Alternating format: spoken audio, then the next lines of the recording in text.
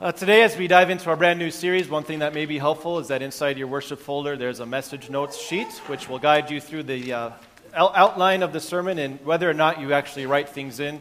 I'm not usually a guy who writes things in, but it does help me to sort of visualize what's coming up next. So maybe that would be helpful for you as we dive into this message.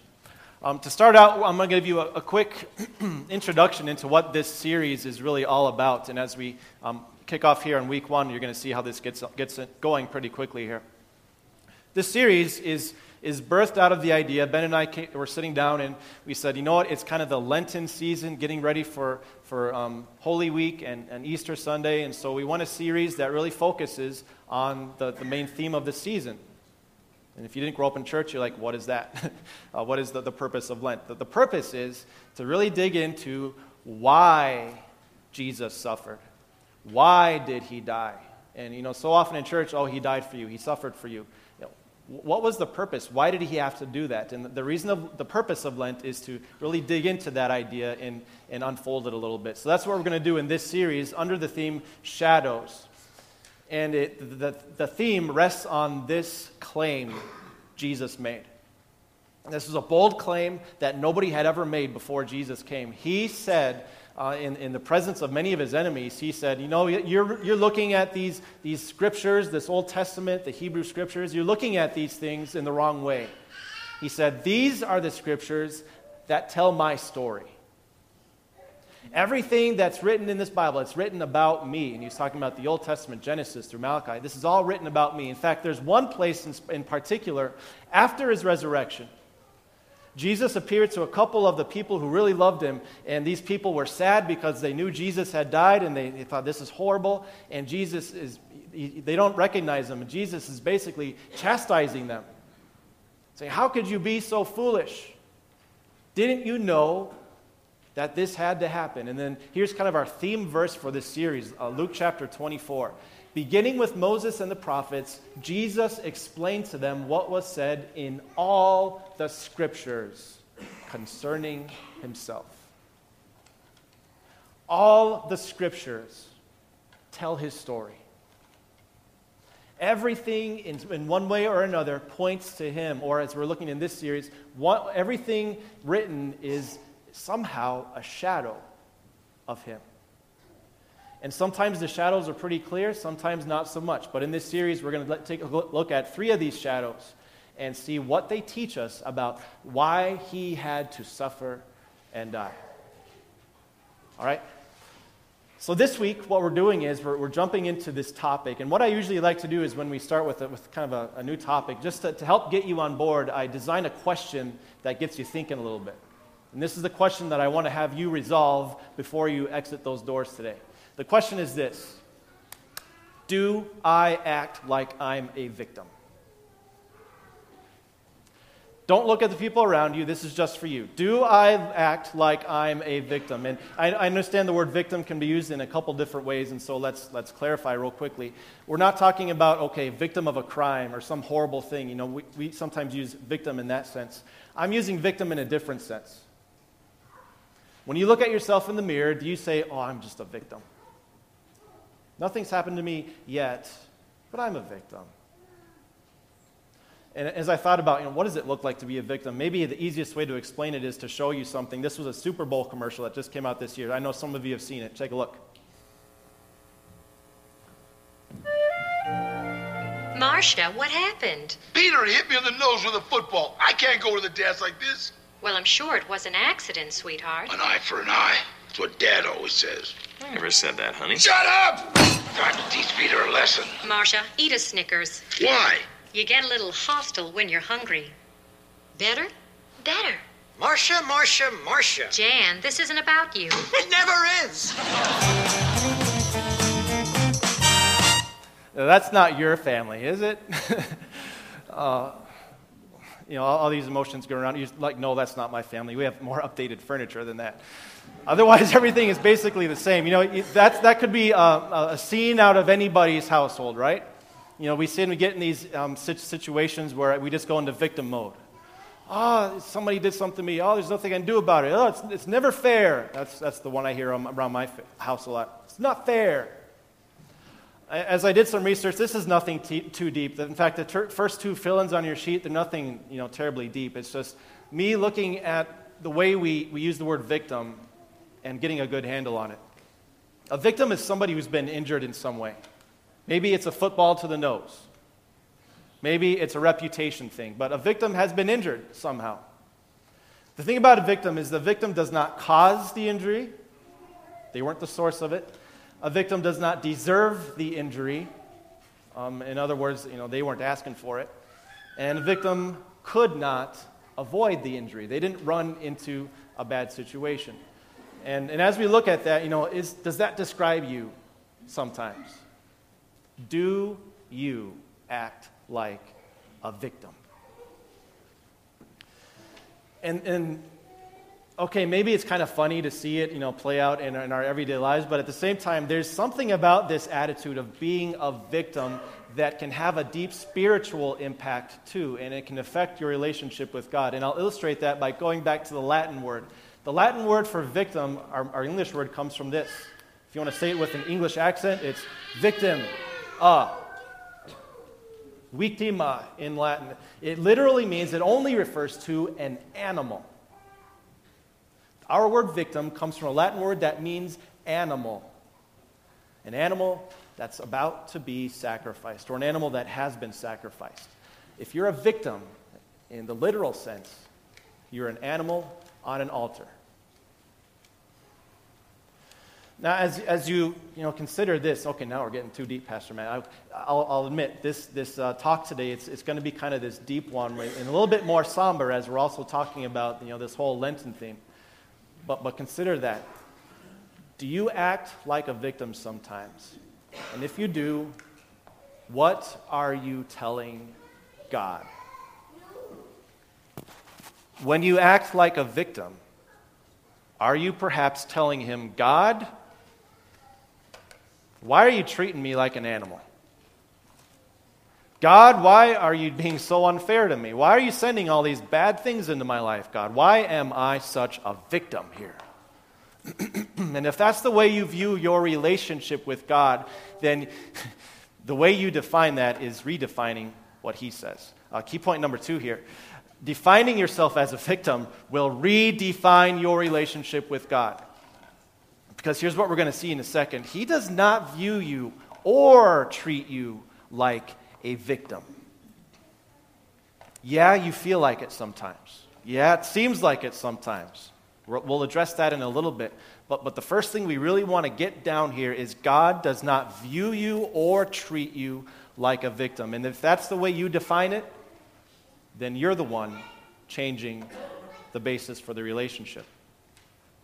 We're going to flesh that out by looking at an example here. You look at various people in your life and you're like, oh my goodness, that person is such a victim all the time. Everything bad happens to them. Or that person, nothing bad happens to them. You can sort of look at different people and say, yeah, I understand why they act like a victim.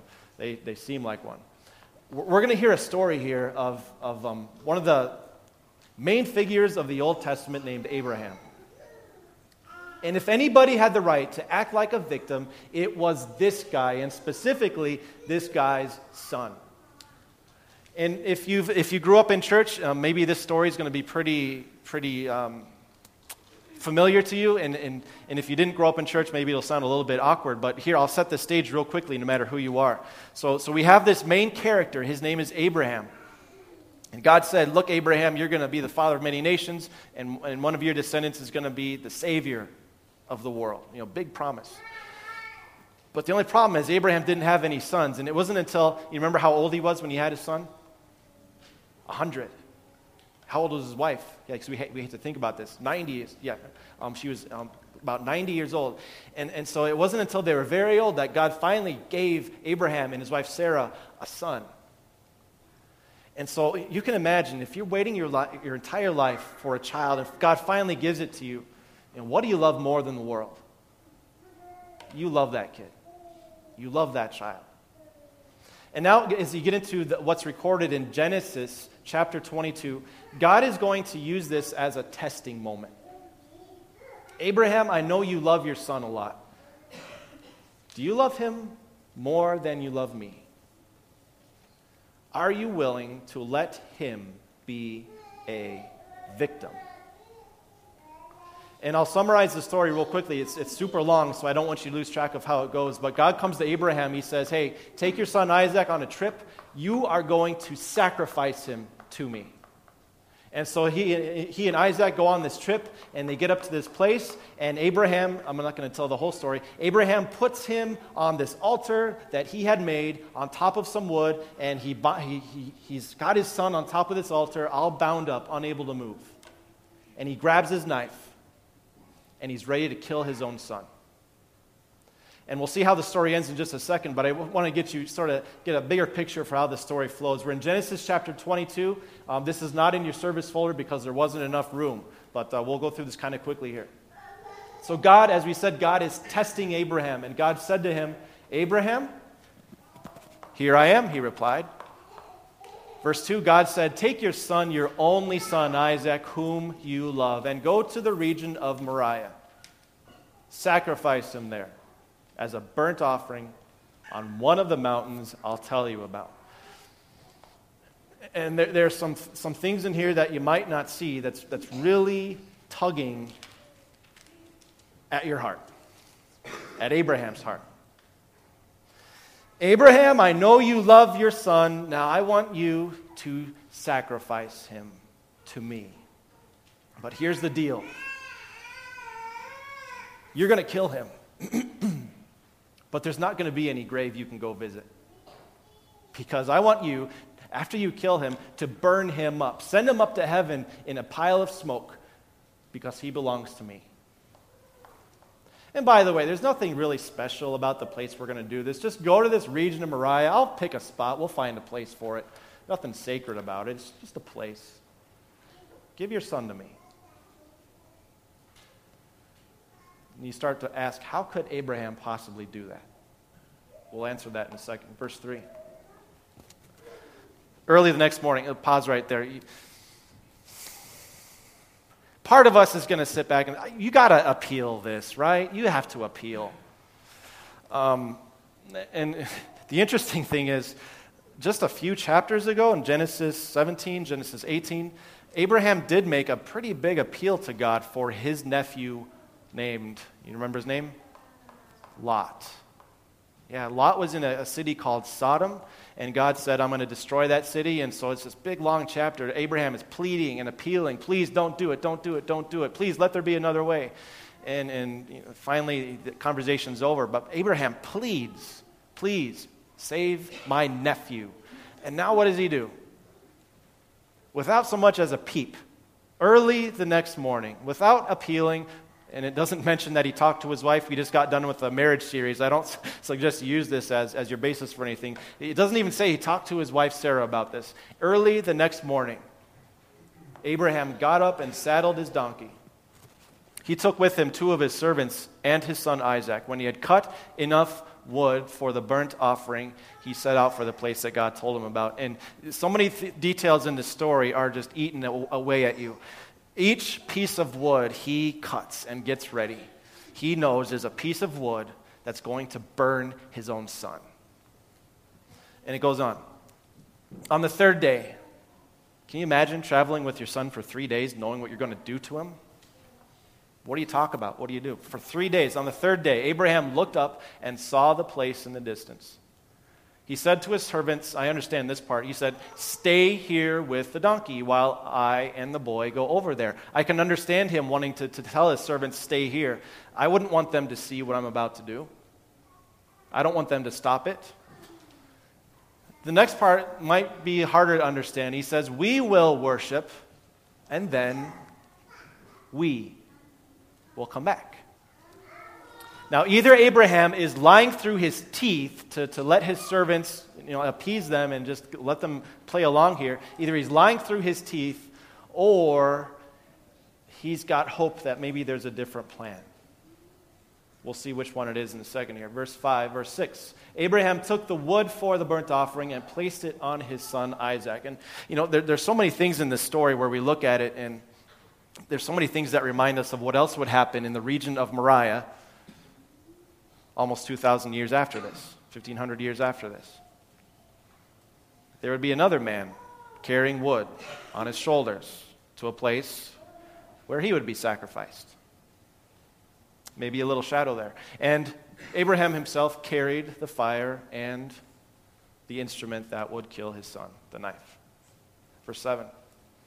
As the two of them went on together, Isaac spoke up and said to his father Abraham, "Father?" "Yes, my son," he replied. "The fire and the wood are here," Isaac said. "But where is the lamb? Where's the lamb for the burnt offering?" Very good question. "Hey, Dad, why did we leave the servants behind? Hey, Dad, why do we have wood and fire and a knife, but no sacrifice? Dad, what's going on? What are we doing here?" And this question kind of eats you up from the inside, doesn't it? How do you tell your son that he's going to die? This is what Abraham does. Abraham answered him, "God himself will provide the lamb for the burnt offering, my son." And the two of them went on together. Now, same thing. Either Abraham is lying through his teeth to get his son to go along with the plan, or Abraham hopes that something else may happen. Verse 9. When they reached the place God had told him about, Abraham built an altar there and arranged the wood on it. Can you imagine building an altar and arranging the object that's going to kill and sacrifice your son? And then he bound his son Isaac and laid him on the altar on top of the wood, very much alive, very much wide eyes. Here's the thing about sacrifices, too. When you look at how the Bible describes sacrifices, sometimes I picture, okay, here's my lamb, I give it to the priest, and I go on my merry way. And sometimes we might picture it that way, but the Bible pictures sacrifices as something much bloodier. The way that it describes Moses and the Israelites sacrificing animals many years later, they wouldn't just kill the animal, but they would drain its blood. And to do that, you would open up a vein or several veins while the animal is still alive. Let the blood pump out. And as Abraham places his live son on this altar on top of this wood, very much alive, he knows what is about to happen. Not a good thing. Not good news for the victim. And then next verse, then we'll pause here for a second. Then this is super slow motion, like you're watching it on TV. Then he reached out his hand and took the knife with one purpose in mind: to kill his own son. How in the world could Abraham do that? And why in the world would Abraham do that? Why give such an appeal for his nephew Lot, but be so quick and so willing to, by his own hand, kill his son? And to find the answer to that, it goes a little bit deeper than what you see in the story. As we mentioned, Isaac was no ordinary baby. He was a miracle baby. Born to Abraham and to Sarah in very old age. He was a miracle birth, but beyond that, he also had something special attached from God. It was a promise. God told Abraham about his son Isaac. You know, his name means he laughed, laughter, because Sarah laughed when she heard that she would be pregnant. God said, this son Isaac, he's going to have babies. And his babies are going to have babies. He's going to have their grandbabies, great-grandbabies, babies everywhere. Just baby mess. And God said, one of those babies is going to be my answer to the promise I made to Adam and to Eve. One of those babies is going to be the Savior of this world. I promise you. And so, not in a way that he abused it, but something Abraham understood about Isaac is this. Isaac was, in a sense, unbreakable. He was bulletproof. And especially in God's hands, Abraham knew that God would not allow something bad to happen to his son of promise. God would not do something to Isaac that would make him break his own promise. As you look at the rest of the Bible, some of the writers in the New Testament look back at this story, and they kind of dove into that truth, and this is what they came up with. You look at Hebrews chapter 11. It says, "By faith Abraham, when God tested him, he offered Isaac as a sacrifice." Why? Here's why. Abraham reasoned that God could raise the dead. And figuratively, God did raise the dead for Abraham, as we're about to see. If God made a promise that his son was going to be the father of many nations, just like he was, Abraham knew God would do whatever it took. Even if his son was empty of blood, even if his son was a big pile of smoke up in the sky, God could raise him from the dead to make him the heir. And we'll go back into the story here in a second, but I know this is completely empty of any application to your life, right? Nothing so far in this story has anything to do with what happens when you go into victim mode. We'll get there in a second, just bear with me. The next verse here helps us to take the next step. The angel of the Lord, so Abraham's reaching for his knife, he's going to kill his son. The angel of the Lord called out to him from heaven, "Abraham, Abraham." "Here I am," he replied. God said, "Don't lay a hand on the boy. Don't do anything to him. Now I know that you fear God, because you have not withheld from me your son, your only son." And God uses this act of sacrifice, this willingness to sacrifice, as a gauge to measure Abraham's love. And maybe a little shadow here. How does God want you to gauge his love for you? Was he not also willing to give up his son, his only son, whom he loved? And then verse 14 helps us finish off the section. Abraham looked up. There, caught in the thicket, he saw a ram caught by its horns. He went over, took the ram, and sacrificed it as a burnt offering. Here's a very important word. Instead of, in place of, in substitution of his son. So Abraham called that place, "The Lord will provide." And to this day, as Moses writes this down hundreds of years later, to this day it is said, "On the mountain of the Lord it will be provided." What God is doing here is something that was completely unheard of, completely unique. This is the first time anything like this has happened. Usually when people approach God, they have the Isaac mentality. God, we have the wood. Father, we have the wood. Father, we have the fire. We have the knife. What are we going to give him, though? A sacrifice is always something I give to him. What do we have that we can give to him? And this is something very unique. So unique that Abraham attaches a name to this place, and that name sticks for hundreds of years. Here, for the first time, God provided his own sacrifice. God provided a substitute so that one man wouldn't have to die. And he placed instead in his place a victim. And this is one of the key points we need to take with us. Okay, going back to the main question. Do I act like a victim? Do I act like everything's out of my control? Oh God, why are you sending me these horrible things? Why are you putting me on the altar? Why are you burning me up? Why all these things? Do you act like a victim? First of all, this is a hard one to come to grips with. Abraham had every right to act that way, but he didn't, because he knew the Lord would provide. What we're about to get here with our third key point is something that you're going to wrestle with, and it's something that you're going to have to ask yourself a question every single day. When you start acting like a victim, you have to remind yourself, I am not the victim. Because the victim was provided by God.